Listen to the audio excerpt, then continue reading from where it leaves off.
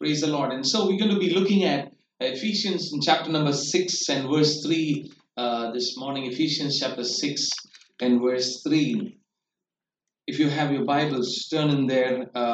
And Paul the Apostle gives a clear instruction to families, to godly families. And there's a godly order that he puts in place for godly homes. And this is what we see here. Children, obey your parents in the Lord, for this is right. Honor your father and mother, which is the first commandment with a promise, so that it may go well with you and that you may enjoy long life on the earth. Fathers, do not exasperate your children. Instead, bring them up in the training and instruction of the Lord.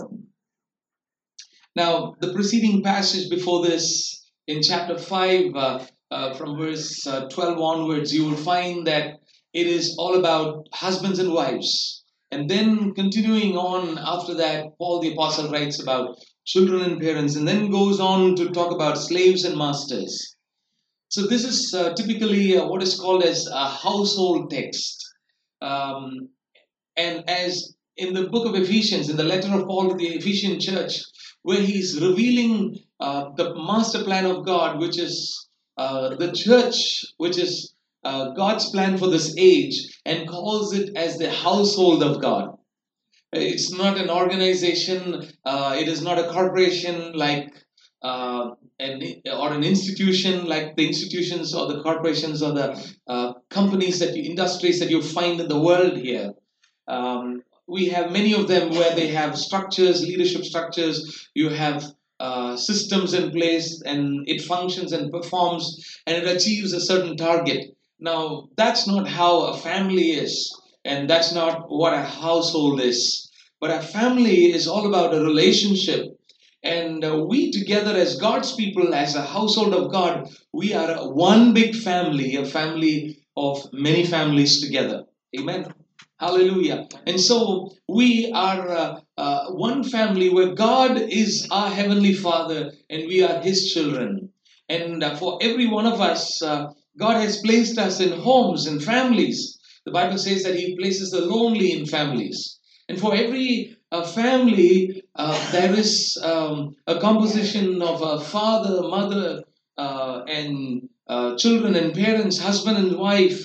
And in this wonderful, beautiful relationship of a family, together we glorify God. And this is God's plan. And the first institution that He ever created itself was a family. He made man and He said it is not good for man to be alone.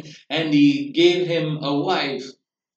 And then He blessed them. He blessed this couple, husband and wife, and He said to them, be fruitful and multiply and replenish the earth. And He blessed them with the gift of children. Amen. So whether you like it or not, whether probably your family situation is difficult or whatever it might be, the truth, the reality is that God has initiated family, and it is God's awesome plan, and God has given you as a gift for your parents. Amen. The Bible says that the children are a heritage of the Lord. And so as families, we recognize that we are in the center of God's plan. This was God's agenda. This was God's idea. It was not a man's idea. Sometimes in some families, it's very difficult. Situations are not so good. Relationships are not so fine. Sometimes it is not as it is in other homes, and sometimes it hurts, sometimes it is painful, and sometimes we wonder how I wish my family or my home was like some other home or some other family.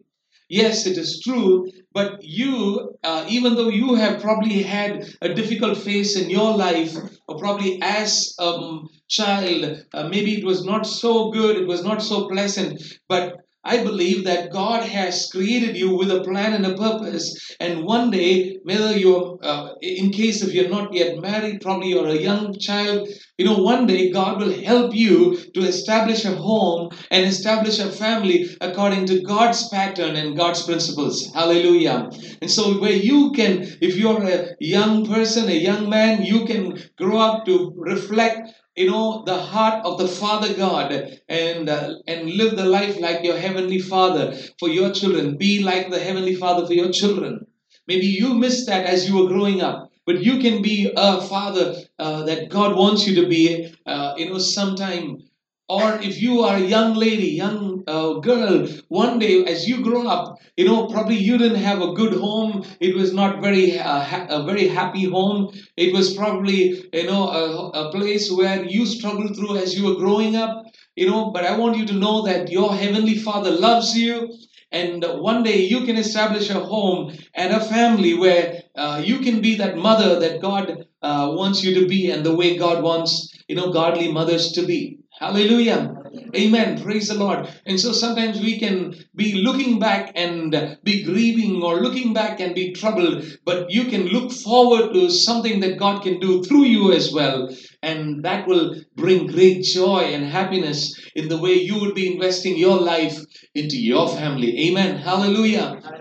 And by doing that, whatever the devil might have done against your family in the past, you could overcome that, and you can put the devil to shame by establishing a godly family. Hallelujah.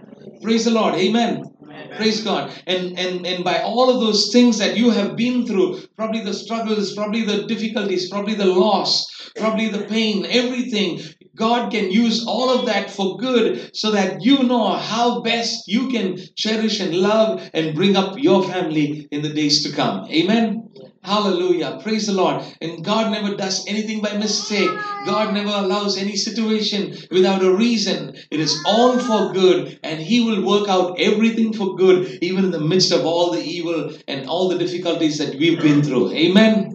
Praise the Lord. Hallelujah. Having said that, we thank God for every father and and every mother. And the Bible gives us a clear instruction of how children ought to respond to their parents, and what is this godly order within the family. Right there you see in Ephesians 6 and verses 1 and 2. Children, obey your parents in the Lord, for this is right. Honor your father and mother, which is the first commandment with a promise, so that it may go well with you, that you may enjoy long life on the earth. As children, God wants us to honor our fathers and our mothers. Sometimes some of you may have fathers or mothers who are not yet saved, who do not yet know the Lord Jesus as their personal Savior in their life. Probably there are even some sinful habits in their lives. Probably you know that they are not in the right path, in the biblical way. But even though it may be so, you are not to in any way dishonor them or disobey them, or see them in a different way, in a disrespectful way.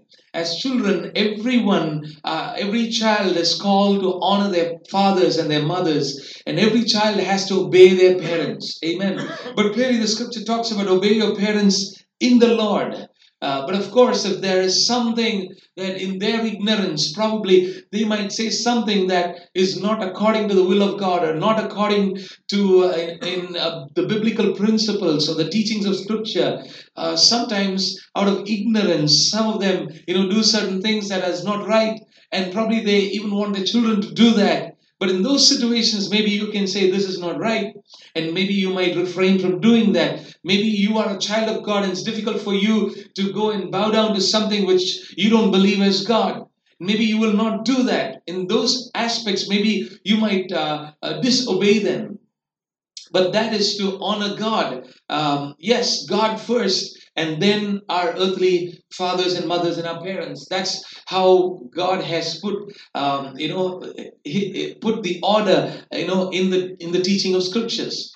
Now, we need to understand that, God wants us to love Him first and honor Him first. Now, in our culture today, in the system of the world, in the belief system of the world that we live in, we have what is called as, Mada, Pida, Guru, Devam. But that's not the biblical order. It's God first, and then parents, family, and then everything else and everyone else. Amen. So let's get the biblical order right and not go by the culture of the world. And we are not supposed to worship our parents. In our culture, we have that as a very, very honorable thing to do. Yes, we honor them, we respect them, we love them, but we are not to worship, because worship is only to be given to God. Amen. Amen. Hallelujah. We never fall at their feet to worship them. And even sometimes we find where some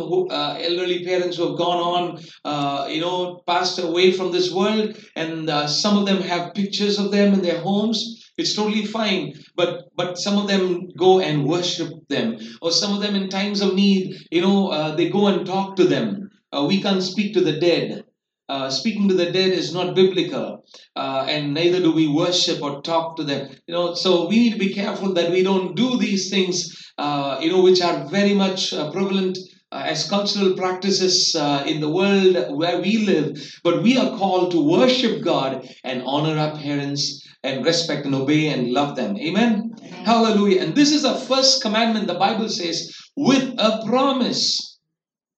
Now, it says that so that it may go well with you and that you may enjoy long life on the earth.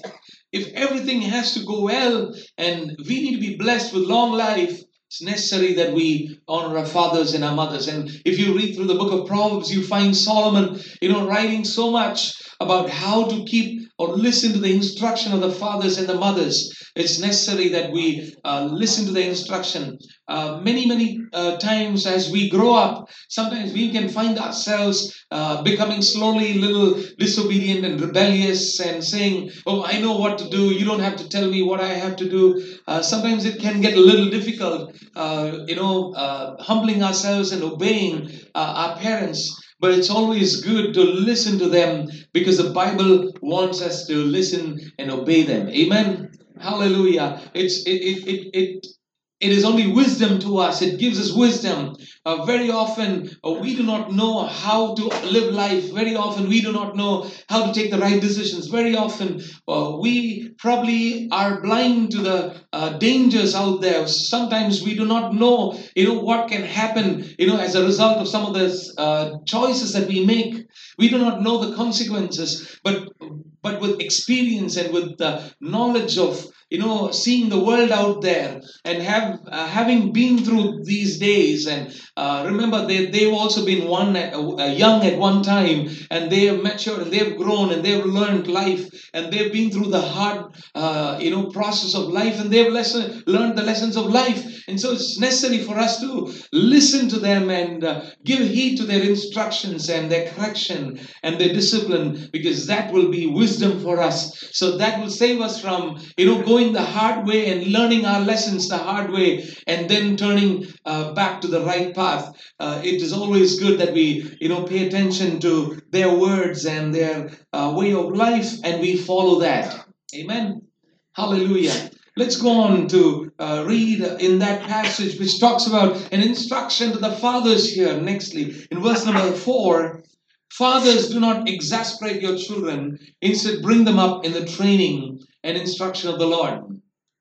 I find two things here that the Apostle Paul is writing to the fathers in establishing godly homes. Why we need to establish godly homes is because the Lord wants us to do so, firstly. And secondly, by doing that, we glorify God. And thirdly, by doing that, we reflect the heart of God, because God is a God of love, and God has in the community of the Trinity, there is unity, and God wants us to be united as families, as husbands and wives, children and parents. God wants us to be united. And even within the Trinity of the Father, Son, and the Holy Spirit, there is perfect harmony and love and unity within the community of the Trinity. And so within us, among us, God wants us to be united and be loving. And even as God is a relational being, He has also created us with the aspect of relationship, where we are relational beings, where we ought to share love and respect with one another, and where we find a godly order here. Now, look at verse number 4. Fathers, do not exasperate your children. Instead, bring them up in the training and the instruction of the Lord. Now, you find on one side, Paul is giving an instruction of do not exasperate your children, or do not embitter them, and do not make them angry, do not break them, but love them. He wants them to love them.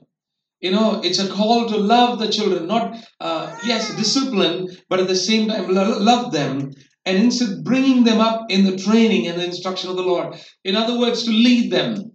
Two things I find here. One is to love, and another to lead. That's one of the primary roles of a father. We're not talking about the role of the husband here. That's a different matter that we will talk about at a different time. But talking about the aspect of being a good father, being the kind of father that God wants every father to be. Now, I'm also speaking this as Stephen said. He's getting nightmares already thinking about how he would work it out to be a father one day.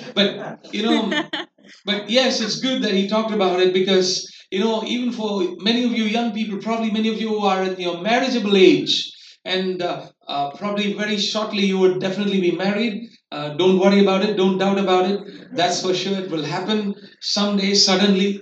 It will come. And then once you're married, the next thing that will soon happen or very shortly happen, and probably Reggie will agree with me, is that you would have something like that, sitting in your lap, a beautiful baby, and she's celebrating a birthday today, isn't it? Amen. Hallelujah. Praise God. So very quickly, before you bat your eyelid, you will be having someone on one shoulder, and a little, few more years down the line, your hands will be full and overflowing.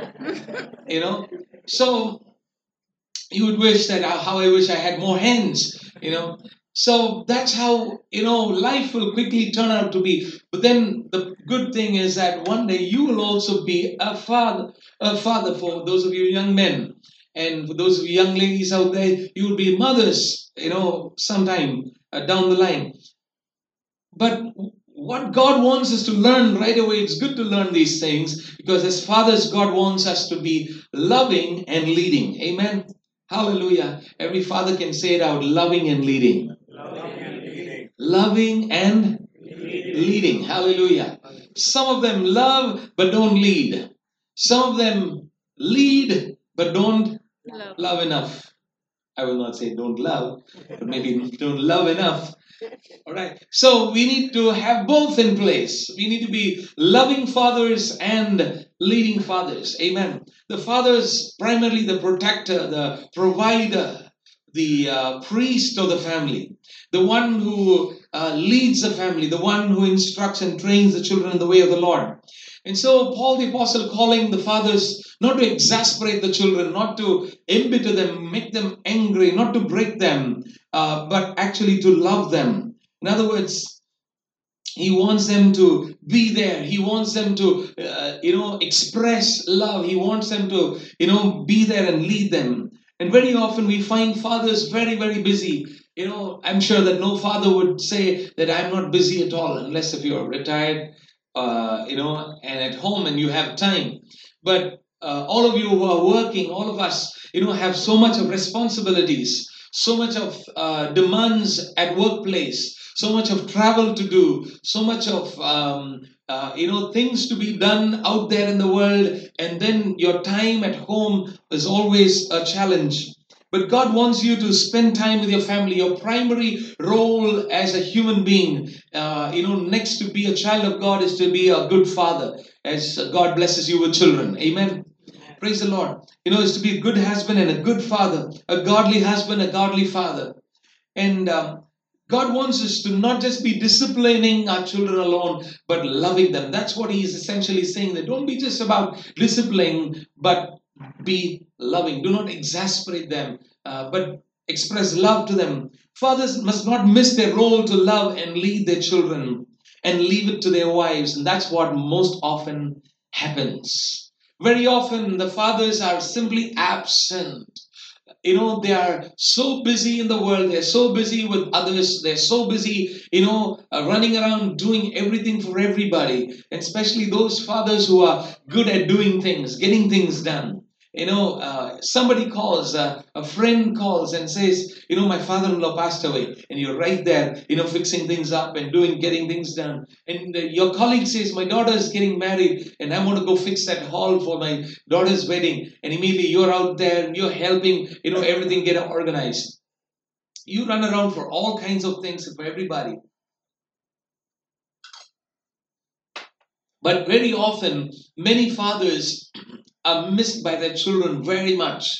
It's important that we, take time to be with our children and spend time with them, because these years that you have them with you very closely, and the time especially where they are growing up, their growing up years, their formative years, it's necessary that we as fathers are there with them, loving them, leading them, guiding them, teaching them, encouraging them, approving them. And if you find today in the Western world, because of single parents, and the absence of the fathers, and very often the fathers either leave the families for somebody else, or under some kind of wrong kind of a lifestyle that takes them to jail or something like that.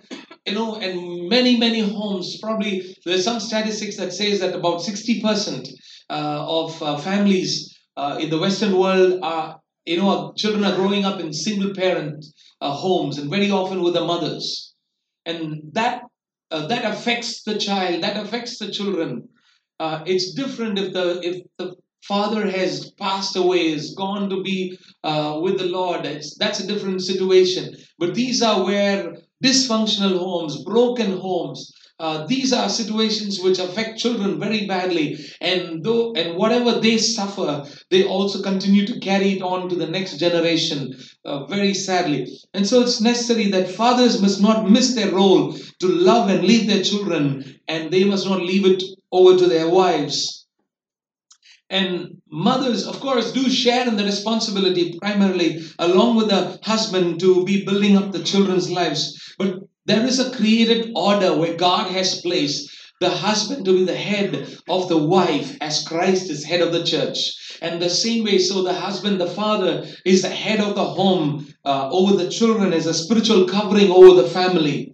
And as husbands and as fathers, you have the primary responsibility of loving and leading your family and your home. And husbands are entrusted with a primary task. The fathers are entrusted with this primary task of leading the family, and they are to be responsible heads of the families.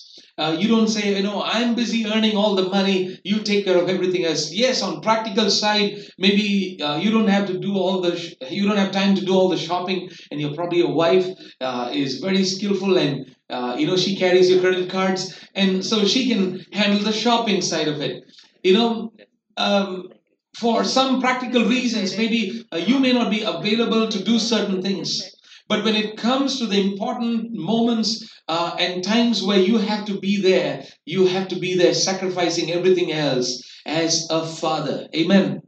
Hallelujah. What your child, cannot get anywhere else, they can only get in the home and only with you. Amen. They can never have someone else as a father for them. Amen. Hallelujah. You can only be the only father for them, and nobody else can actually be their father the way you can be there for them.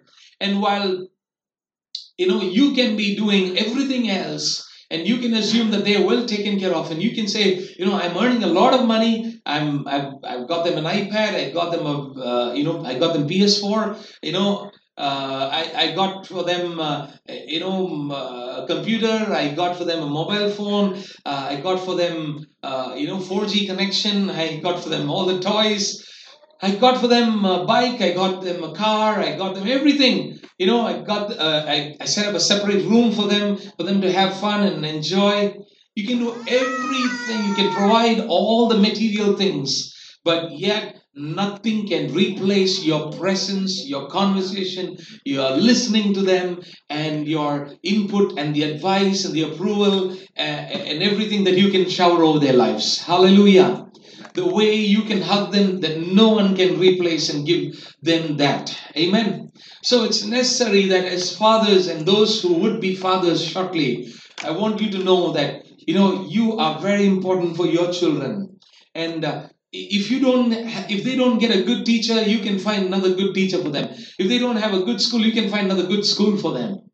But only you can be their father. Nobody else can be the father for them. And so while children obey and while parents and fathers love and lead their children, there's a blessed home that is being built up. There's a believing home that is being built up. There's a godly home that is being built up, and God will bless that home. And go on to read in Exodus in chapter number 20, and let's read verses 5 and 6. You turn to Exodus and chapter 20, and let's read verses 5 and 6.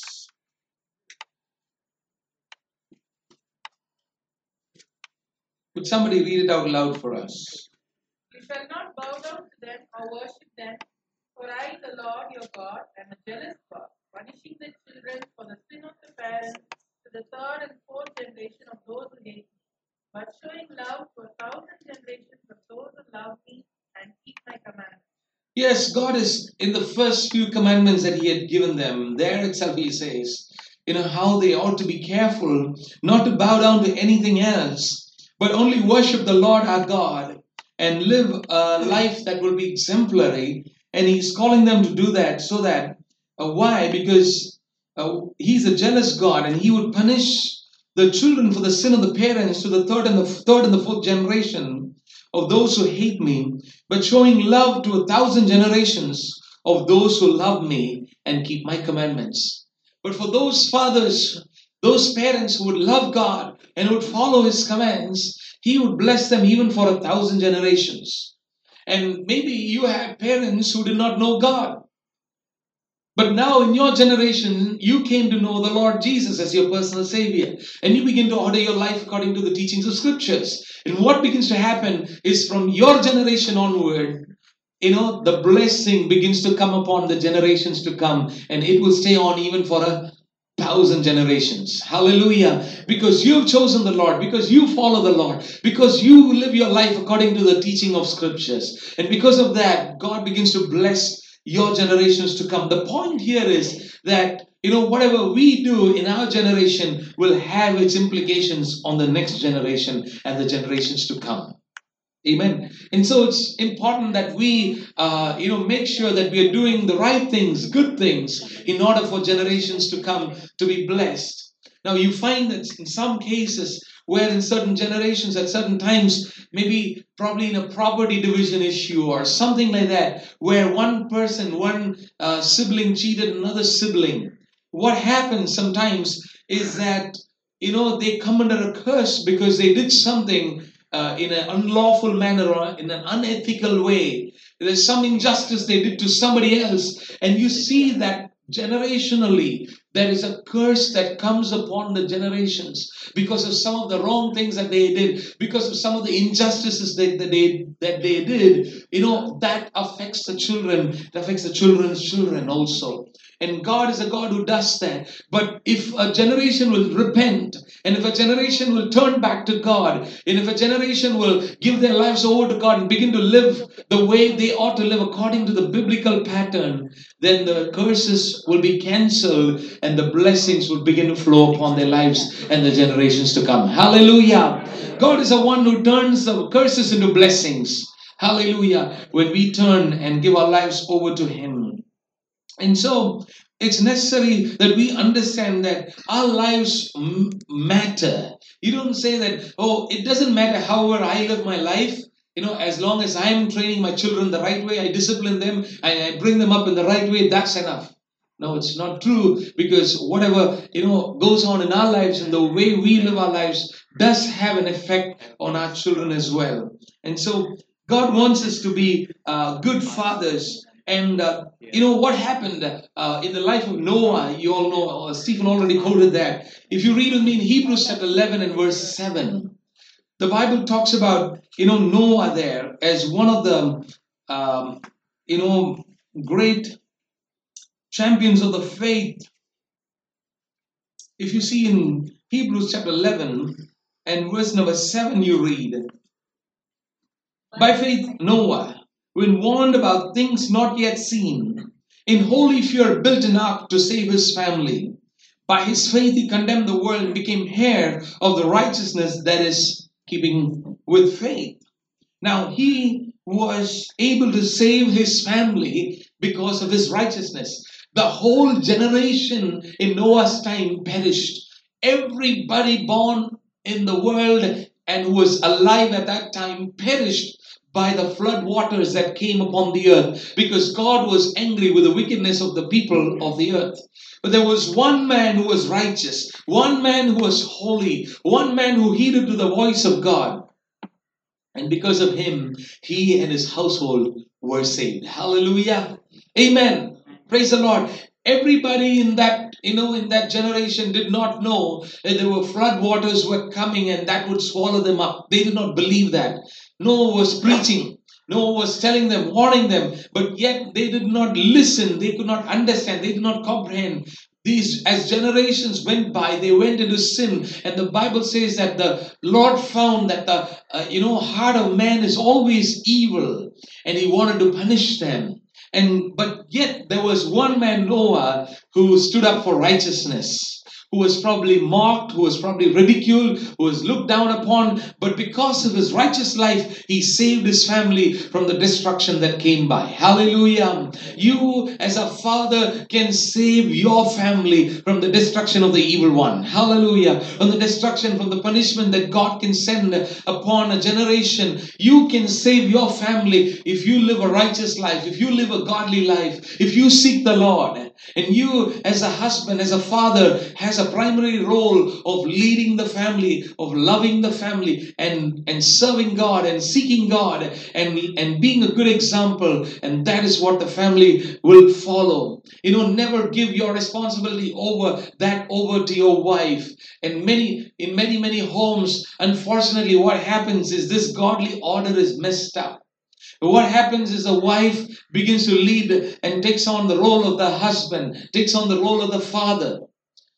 And that's not the biblical pattern. And whatever the wife, thinks and feels and says and does, and whatever she dictates, and everything she leads, and she's there. And the husband is somewhere in the background. The father is somewhere, behind the scenes. Nobody knows what he thinks. Nobody knows what he will say. Nobody knows, nobody consults with him for any decision. He does not take the leadership. And very often in such homes, you will find major casualties. Unfortunately, such casualties happen. Recently, I heard, where there was a proposal of a wedding that had come in a family, and so the whole family had gone to, the other party's house to explore and see if if this young person would be a suitable life partner for their child. And so while they went there, the father actually discovered that his wife had come there to fix the marriage, while he thought they were just going to see and explore if this is going to be a suitable partner for our child or not. He learned that his wife actually came to fix the wedding, while he thought that they were going to actually go and see if this will be a suitable partner for their child. Are you getting what I'm saying? Isn't that a very, very important, crucial decision where the husband and wife, the father and the mother will sit together and will talk and will understand about everything and take the right decision?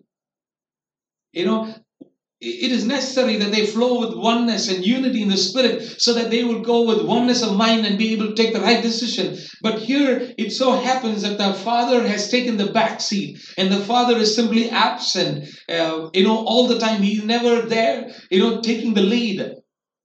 And the wife, the mother, completely ignores the leadership of the husband and does not consult with him or talk to him, and does not, would not ask him for decisions, would not go to him for wisdom, and would not talk through things along with her husband. She completely, despises the husband, does not respect her husband.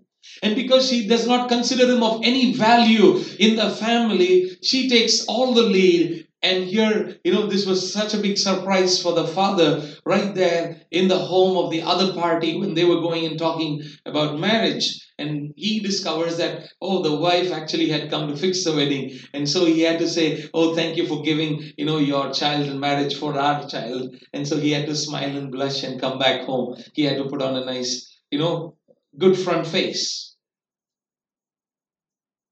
Are you listening to me? This this will result in casualties. And it did result in a big casualty. And I'm not going to go into the details of that. Let's move on from, Hebrews chapter 11. So, fathers, don't run away from your responsibility. Be there to love your children. Be there to take care of them. Be there to lead them. Be there to lead your family. The relationship, it all flows out. Number one, as father, we're talking about father's love. It talks about your relationship with your heavenly Father. It all matters about that. If your relationship with your Father in heaven is intact, if that is good, you will be a good father to your children. Because unless we have the right relationship with our Father in heaven, we will really not really know and experience and learn what it is to be a heavenly Father. Now, it's necessary that your relationship with the Father in heaven is very important. Why do I say that? Read with me in 1 John chapter 3 and verse 1. 1 John chapter 3 and verse number 1. See what great love the Father has lavished on us, that we should be called children of God. And that is what we are. The reason the world does not know us is that it did not know Him. Now, it talks about how the Heavenly Father has lavished His love on us. And by that, we experience what it is to be a father. We experience His love. And while we experience as children, as we are called His children, we experience the love of the Father in heaven. By that relationship, we are filled with His love. Where do we get the capacity to love? How do we learn how to love? And love involves forgiveness. Love involves patience. Love involves kindness. Love is not just a word of emotion. And very often, love is the most misunderstood and abused word in the world out there. Everybody says, "I love you," and on February 14th, everybody says, "I love you" to each other. And the same fellow who said, "I love you," and gave a red rose on that day, after 3 months down the line, after he got married, he will say, "Why did I marry you?" He will say, "I hate you." Love is the most abused, misunderstood word in the world today. And the way it is understood also, the way it is used, and the way it is thought to be is so wrong. But love is actually an action word. Love is an action word. Love is to give. Love is to, extend love. It's not just to, of course we can say, of course, you can feel loved. That is the emotional side of it as well. But it is not just as simple as that, but it is an action word where it is willing to sacrifice. The Bible says that Jesus loved us by sacrificially giving Himself for us. And so the Apostle Paul says, that's how husbands ought to love your wives sacrificially. Amen. Hallelujah. And so a person really experiences what it is to love only when that person is filled with the love of God in their lives. If they are in a loving relationship with their Father in heaven, they will be good fathers. Hallelujah.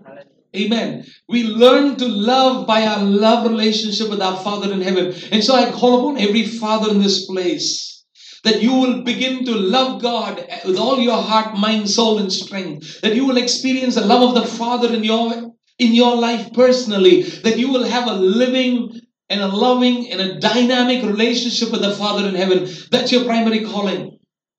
You need to be loving your father, your children. And if you need to be loving your children, you need to be in a loving relationship with your Father in heaven. You need to experience what it is to be His child. And as you do that, what will happen is you will be able to be a good father. Amen. You will experience His goodness in your life. You will experience His forgiveness in your life. You will experience His leading in your life. And you will know how you ought to be leading and loving your children. Amen. Hallelujah. And so it comes out of a vibrant, living, dynamic relationship with your Heavenly Father. If your relationship with your Father in heaven is not all right, you will not be able to be a good father to your children. You will not be the kind of father that your Heavenly Father is. And I believe that none of us can be good fathers without being like our Heavenly Father. Amen. Because there's no one like Him. Hallelujah. Because there's no father like Him. But if you will, come to know His heart, and you will be able to reflect His heart in your family, and that will make it to be a very good, godly, happy family. In your relationship if your relationship with your Father is intact, then you will be filled with His love. And out of that realization and that experience, realizing that I am a sinner saved by grace, and you become sensitive to reflect that love to your children in the same way the Lord loved you and He has embraced you. And His love for us becomes a benchmark for us to follow. His love for you and the way you experience His love on a day-to-day basis becomes a benchmark, becomes a pattern, becomes a model, becomes a way that you want to reflect your love to your children. It firstly begins with your relationship with your Father in heaven, and then it's important that you take steps to build your relationship with your children. Remember, they are a heritage of the Lord. Remember, they just don't belong to us. They are the Lord's gifts to you. Your children are the gift of the Lord to you. Read with me in Psalm 127 and verse number 3. Psalm 127 and verse 3. The Bible says that children are a heritage of the Lord, from the Lord. Offspring, a reward from Him. Children are a heritage from the Lord. Offspring, a reward from Him. They are God's own property. They don't belong to us completely. They've been entrusted in our hands as gifts so that we will love and lead them. They have given to us so that we will steward them in the right way and we will shape their lives in the right way for His purpose and for His glory. Hallelujah. Amen. Children are a heritage from the Lord. And they are from Him. They are His property. And so we got to be careful as to how we handle them. It's important that we do that primary task of handling them well. Even while the Apostle Paul is writing to Timothy and to Titus, and he's writing to the leaders who lead the church, overseers, deacons, those who want to, serve the Lord. He tells them, if a man will not manage his own family well, how can he lead God's church? And so, it's even more important than ministry. That's a real truth. And many fathers sometimes have even sacrificed their children on the altar of ministry. And they quote the example of Abraham and Isaac. And they say Isaac was offered as a sacrifice on the altar. And so I offer my children as a sacrifice on the altar of ministry. That was a different context. God was testing his faith. And so what has happened is that they have completely ignored their families and their children, and they sold their lives for the ministry. And finally, while the home was burning, they were trying to put out the fire all over the city. So that's something that we need to be careful that we don't sacrifice everything. Of course, there is a sensible balance that we need to have practically, where we can't be sitting at home all the time, 24/7. But of course, at times where we have to give time, at times where we have to pay attention, we have to be giving time, paying attention, because these are God's property and we better handle them well. And when God, when He has entrusted you with your children, and you handle them well and you do a good job in raising them up in the fear and the knowledge of God, in the ways of God, and God will give you more spiritual children to lead as well. Hallelujah. Amen. Praise the Lord. Also read with me in Ezekiel chapter 16. And let's read verse number 20. Ezekiel chapter number 16. And let's read verse 20. And you took your sons and daughters, whom you bore to me, and sacrificed them as food to the idols. Is your prostitution not enough? Some of the idols we could be sacrificing our children to can be money. Some of the idols we could be offering as sacrifices, offering our children as sacrifices, can be our friends who can become idols. Some of the idols we could be sacrificing our children to today can be for many, many other things where we pay so much attention to that and we don't bring them up in the fear and the knowledge of God. And so it's necessary that we give our first attention to God and our attention to our families. It's necessary that we shape them well, that we need to recognize, as it says that, as God says, that they were, that you bore to me. You took your sons and daughters whom you bore to me. When you bear a child, you bear your child for God. Hallelujah. You bring forth a child into this world for God. They are His. Amen. And today we also live in a culture, in a world where, at once upon a time it was said we 2 hours 2, then it became we 2 hours 1. Now it's going on we 2 hours none. And then after that, sometime, now in many parts of the world, it's not even we 2, we single. I, me, myself. We are the 3 persons who live together. I, me, myself. That's the kind of mentality with which people want to live. They don't want responsibility. They want love, they want fun, they want pleasure. And so they want to live in with somebody, have fun, enjoy life, and then have the best of the company, and then just dump them and walk away without any responsibility.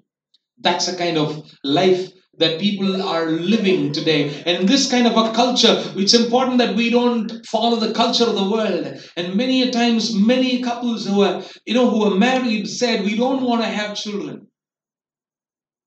We don't want to have children for the next 5 years because we want to get the visa processing done first, and then we will have the children.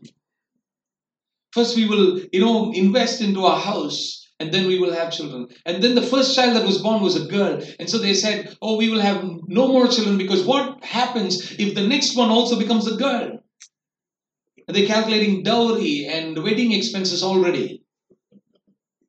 Well, the first one is only 8 months old. Serious. Seriously, that's true. So to say no and to reject and say we don't want to have children is throwing back on God what gift God wants to give you. Let's don't do that. Amen. The blessing of God is to be fruitful and to multiply. Amen. Hallelujah. Praise the Lord. And so let's understand the biblical teaching of Scripture very carefully. And so let's function accordingly. And you see how the Father embraces the Son who went away, who wandered, who squandered all his wealth, who went and spent everything with while living. And one day he came to his senses. When he came to his senses, if you read in Luke 15 verse 17, the Bible says when he ran out of food and when he was hungry, and he couldn't get even the pods that were fed to the pigs, when he couldn't get it to eat, he thinks of how the servants in his father's house had so much excess. And he came to his senses when he became hungry. When he came to a point of need, he came to his senses. And sometimes, for children who go away from the Lord, who go away from the families, who go the wrong path, God will bring them back, but it's important that we build our homes as loving homes where we are good fathers, loving and leading them, and God will bring them one day. God will bring them to their senses one day. Hallelujah. At some time, they will go out of their senses. They might have gone out of their senses. They might have lost their senses. And you wonder and you think, what has gone wrong with this fellow? What has happened to her? What has gone wrong into her? What has got into her? It looks like some kind of a demon has entered her. That's how you might think. But one day God will bring them to their senses. And then the sudden need that he became desperate, where he didn't know which way to turn. That's when he came to his senses. In verse 18, but you know what brought him back home? The assurance of the Father's love brought him back home. Hallelujah. His need brought him to his senses, but the assurance that if he gets back to his house, he said, I will go back to my father. And I will even be a servant to him. I will say to him, Father, I have sinned against you. I have sinned against heaven. And he knew that if he would go back, he would be accepted. Hallelujah. Because the father was a loving father. He knew that he can get back home anytime, however far he had gone. Hallelujah. Praise the Lord. And so you as a father, if you are a loving father, however far your child might go, he or she will always come back. Hallelujah. Because he or she will never find a home anywhere else. Your home can never be replaced by anything else. They can, buy a lot of things. They can earn a lot of money. They can build a lot of stuff. But they will always never find anything else like which is the Father's house. But it's important that we as fathers build such homes where our children will always find a home only in your home. Hallelujah. Praise the Lord. Amen. So one thing that brought him to his senses was his need, but the one thing that brought him back to the Father's house was the Father's love and the Father's heart. Amen. Praise the Lord. The Father embraced him, and when he saw the son coming a long distance away, the Father ran to him and embraced him with the arms of love, and with compassion he brought him back and immediately called for a slaughtering of the fatted calf and celebrated and threw a feast and began to celebrate, gave him a garment, gave him a ring, and began to celebrate the coming back of his son. That's how the fathers have to be. Hallelujah. We as fathers have to be loving fathers, and we don't just watch news and read the papers and go to work and be very busy all the time. We need to give time to our children and love them and pay attention to everyone else. We shouldn't be paying attention to everything else other than our own families and our kids. We need to love them and love. And he forgave his son and restored the relationship. The father initiated the restoration. He went running and embraced him. He didn't say, no, oh, you wicked son, you went and squandered everything. Why did he come back? Get out from this place. He never said that. He immediately got his son restored back to his rightful position instantaneously. We don't allow our relationships to be distant. We must not allow our relationships to be distant and to be indifferent or to be broken. If there is a broken relationship, if there is an indifference in a relationship, if there is a distance in the relationship, we as children must run back to our fathers, and we as fathers must turn our hearts back to the children. Hallelujah. And God promises to do that. The last verse of the Old Testament finishes with that. In Malachi chapter 4 and verse 6. He will turn the hearts of the fathers to the children and hearts of the children back to the fathers, lest I come and curse the land. One of the things that will protect the land and bless the land is the turning of the hearts of the fathers to the children and hearts of the children back to the fathers. And so you as a son, you as a daughter, you need to run back to your father. Whatever might have happened between you and your parents, you need to run back. And you as fathers, you need to get back to your children and receive them with arms of love and embrace them and forgive them and accept them once again. Hallelujah. Amen. And God will bless our homes. So that's about loving our fathers. Fathers loving. And quickly, number 2, fathers leading. The Bible talks about it in Ephesians chapter 6 and verse 3. We already read that. Quickly, let's go back to that passage in Ephesians chapter number 6 and verse number 3.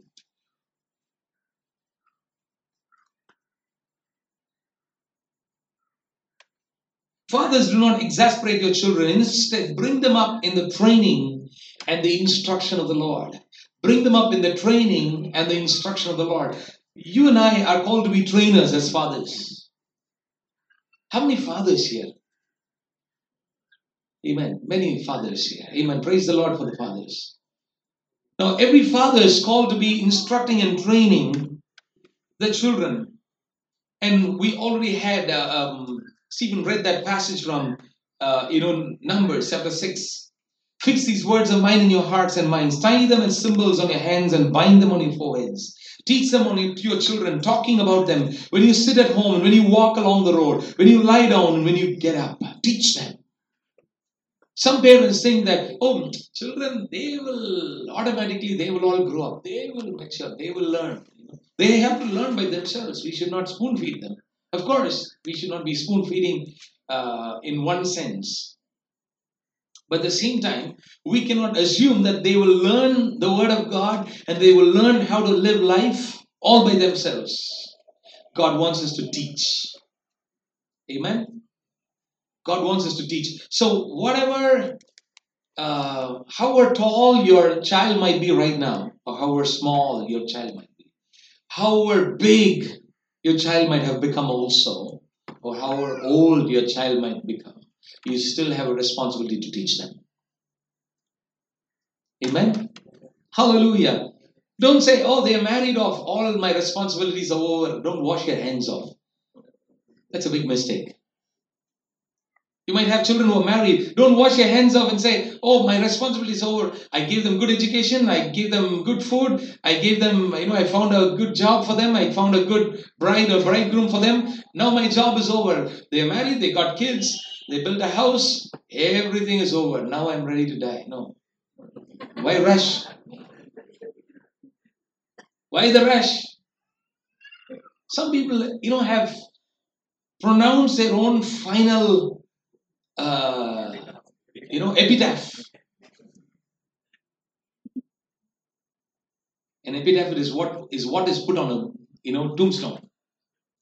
They pronounce it epitaph on their own lives. You're not finished yet. God is not finished with you yet. Where are you running? Amen. You can make it fast to heaven. He will take you when it is time. So don't run away from your responsibility. Teach them, whatever age, whatever we still learn. Um, I think my brother is married probably 15 years now. 15 years, and I'm married. I don't know. It's difficult to say. 9 years. 9 years now. But we still learn. We are still taught. We are still advised. We are still counseled. We are still disciplined. Amen. Hallelujah. So that's important that as parents you continue to do that. You don't sit and spoon feed. Yes. You don't, sit and, see whether they, what clothes they're wearing, what they're eating, what they're drinking. You don't go behind them like, taking care of a toddler. You need to also release them. And that's something that we as Indian parents also need to learn, to release our children at a certain level once they know what is good and evil, once you've trained them up well and entrust responsibilities to them and approve them of who they are and what they can accomplish, and encourage them and release them into the world to be what God wants them to be. Don't become control freaks and micromanage their lives. That's something dangerous. You'll be killing your child. You'll be killing the potential. You'll be killing the goose that's laying the golden egg. Alright, so we need to have a right understanding and a good balance in all of these things. Come back with me to Psalm 127 verses 4 and 5. Let's quickly talk about what it is to lead. Psalm 127 verses 4 and 5. Like arrows in the hands of the warrior, a son is born in one's youth. Blessed is the man whose quiver is full of them. They will not be put to shame when they contend with their enemies in the field. Hallelujah. They will contend with their enemies in court. You will not be going and contending for them. They will contend with their enemies in court. When at a certain time, after they've been taught and trained and disciplined and encouraged and built up to be men of God, women of God, they have grown to be of the stature that God wants them to be, and where they will be able to handle life by themselves. Amen. They will become strong because of the teaching and the training and the way that you have equipped them and that you have brought them up. That will reflect on the way that they live their lives, the way they order their lives, the way they are capable. And that's a blessing for the parents. Hey, that's a blessing for you. Don't think that your child does not know anything and will never be able to do anything on by their own. They will grow up. And when they grow up, you continue to invest, you continue to teach them, you continue to equip them, you continue to instruct them in the way of the Lord. You teach them what is good and evil, you teach them how to apply biblical principles, into their own lives. Yesterday we heard a beautiful story of how, about a man of God whose son, who was 3 years old, asked his father. Father was a pastor. The son asked the father, I want a cycle. And the father said, you pray. You pray, you ask Jesus. Jesus will bless you. He will give you the cycle at 3 years of age. And so the child began to pray very earnestly, very earnestly. And the child had a certain kind of cycle he wanted, a certain color, a certain type. And so he was praying, and the father told him to ask the Heavenly Father for what he wanted. And the child prayed earnestly, and suddenly it so happened on that particular day, on his birthday, the father had already planned to buy a cycle and gift it to him. But it so happened that a visiting man of God who came, so happened that he wanted to buy some gift for this child, a visiting preacher. So he bought a cycle. He didn't know about the child's prayer. It so happened that he went and bought a cycle and he brought it and gave it to this child. And that was the exact cycle and the exact color and everything that this little child was asking, was praying for. And so as an earthly father, he trained the child to seek the heavenly Father. You see, that's how the training process happens. Hallelujah. Amen. That's how they learn in every situation in life, on a day-to-day basis, in everything. When you have needs as parents, you don't hide them from your children. You talk to them about some of the needs that you have. Maybe it's a financial need, and tell them, we all need to be praying for this. They will begin to understand. They will start believing in God for needs, and they will know that our parents are trusting in God. And a time comes when they have needs, they will start trusting in your God. Amen. Hallelujah. Praise the Lord. And so children are heritage from the Lord. And verse 4, like arrows in the hands of a warrior are children born in one's youth. Hey, your children will be like warriors in your hands. They will be like arrows in the hands of a warrior. They will be like powerful. They will be sharp. They will be, used. You will see them being so, equipped well to be able to do things, to accomplish things. Like arrows in the hands of a warrior, children born in one's youth. Blessed is the man whose quiver is full of them. The quiver is a pouch, is a sheath where they put in these arrows. And the man who trains and brings up the child in the fear of the knowledge of God will have children who will be like arrows inside this quiver. Whose quiver is full of them. Your quiver will be full of your children, well equipped to be able to handle life and do things. They will not be put to shame. Amen. Hallelujah. They will live such honorable lives because of the way you built up their lives. They will not be humiliated. They will not be put to shame. Amen. And when they contend with their opponents, they will not be put to shame when they contend with their opponents in court. The family is amazing. It's an amazing thing that God has created. It's such a beautiful thing to have children. And God will bless everyone who's waiting to have children as well. They are a good gift and a great support and a defense to the family. As arrows are in the hand, as arrows in the hand are used, for safety and for our own advantage. So are children of the youth, that is, children born to their parents. And when they are young, as they grow up, they will be strong and they will be powerful and they will be there to defend. They will be there to help and support you. And they will grow up to serve you by the time when you need their service. Amen. They will be there like pillars standing with you, who will be there to serve you along with you and serve you when you need their service.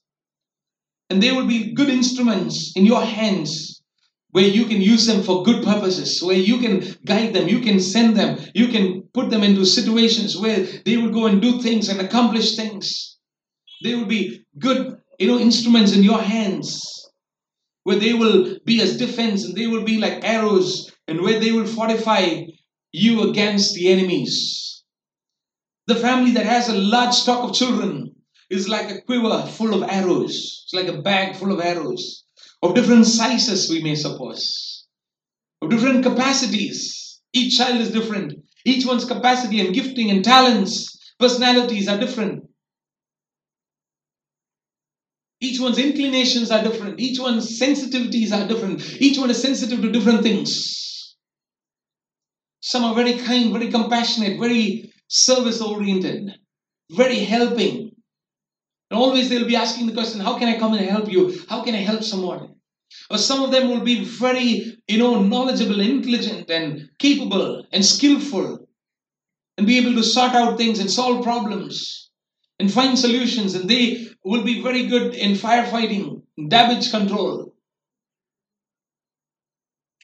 They can be trusted to go rescue somebody, something, suddenly. They can be sent out at the middle of the night. So you will have different kinds of different shapes and sizes and different capacities and inclinations. You will have your children and they will be like arrows full, your quiver full of arrows. When you have children trained in the knowledge of the Lord, when you led them well, that's how they will be.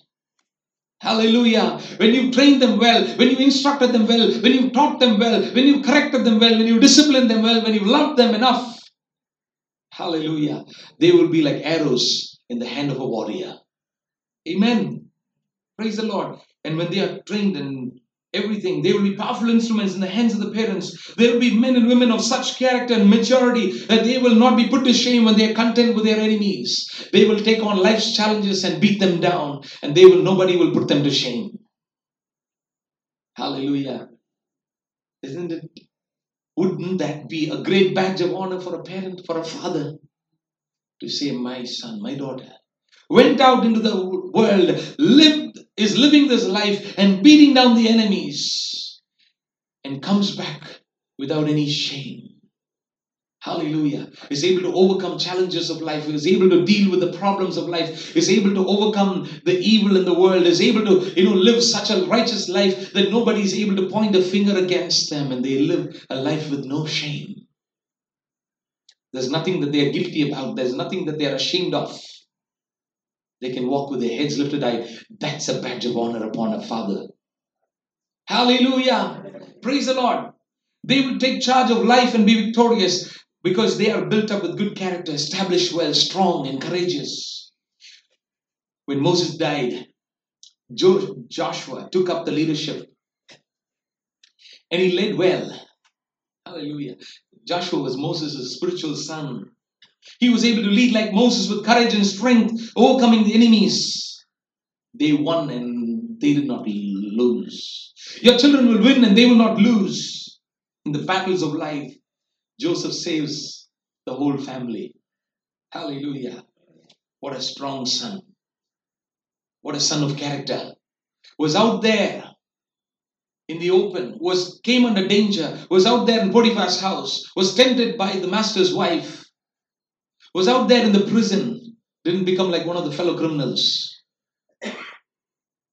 but came to a position where he could save his whole family. Hallelujah. That's how well-trained children who are brought up in the fear and the knowledge of the Lord will live life. Let me give you a few examples of some bad sons and bad fathers, bad combinations, or bad families, families that were not good. Eli and his sons. Eli and his sons. You know what happened? They were doing all the dirty stuff. And finally the sons died and Eli himself died. Saul and Jonathan. Jonathan was exceptionally good, but because Saul's bitterness was so much and jealousy was so much that ultimately led to the death of both of them in a very, very bitter war. But look at some of the good father-son teams. David and Solomon. Man after God's own heart. Solomon becomes the wisest man who ever lived. Hallelujah. Amen. Of course, there were also later on where he went off track. Philip and maybe some of you girls are saying, what about the daughters? Philip and his daughters who prophesied. How many he had? 7. All of them Acts chapter 21 verse 9 says that they all prophesied. Philip was an evangelist who went to Samaria and took the gospel to the Gentiles. And here is Philip's daughters prophesying. Hallelujah. How wonderful it is. Would you as fathers take a decision this morning that I will be there to love Jesus first, and I will love my wife and my children, and I will lead them so that they will be like arrows in the hands of a warrior, and my quiver will be full of them. Hallelujah. And they will contend with the enemies and come with no shame. Hallelujah. Praise the Lord. Hallelujah. Let there be no disgrace. Let there be no shame come upon any son or any daughter. But may they be living honorable lives in such a manner that you as fathers will be proud. Not taking a pride in the flesh, but be proud to say, the children that God gave me, I love them and I lead them. And I've done my best and they're doing well. Hallelujah. Praise the Lord. Amen. You can accumulate tons and tons of money and property, but if you don't love and lead them, even all the tons of money and property will all be squandered one day. Amen. The greatest investment you can do for your child is not to get them, buy stocks in their name, buy properties in their name. Of course, that's good. Do it if you can. The greatest investment that you can make is to love and to lead them.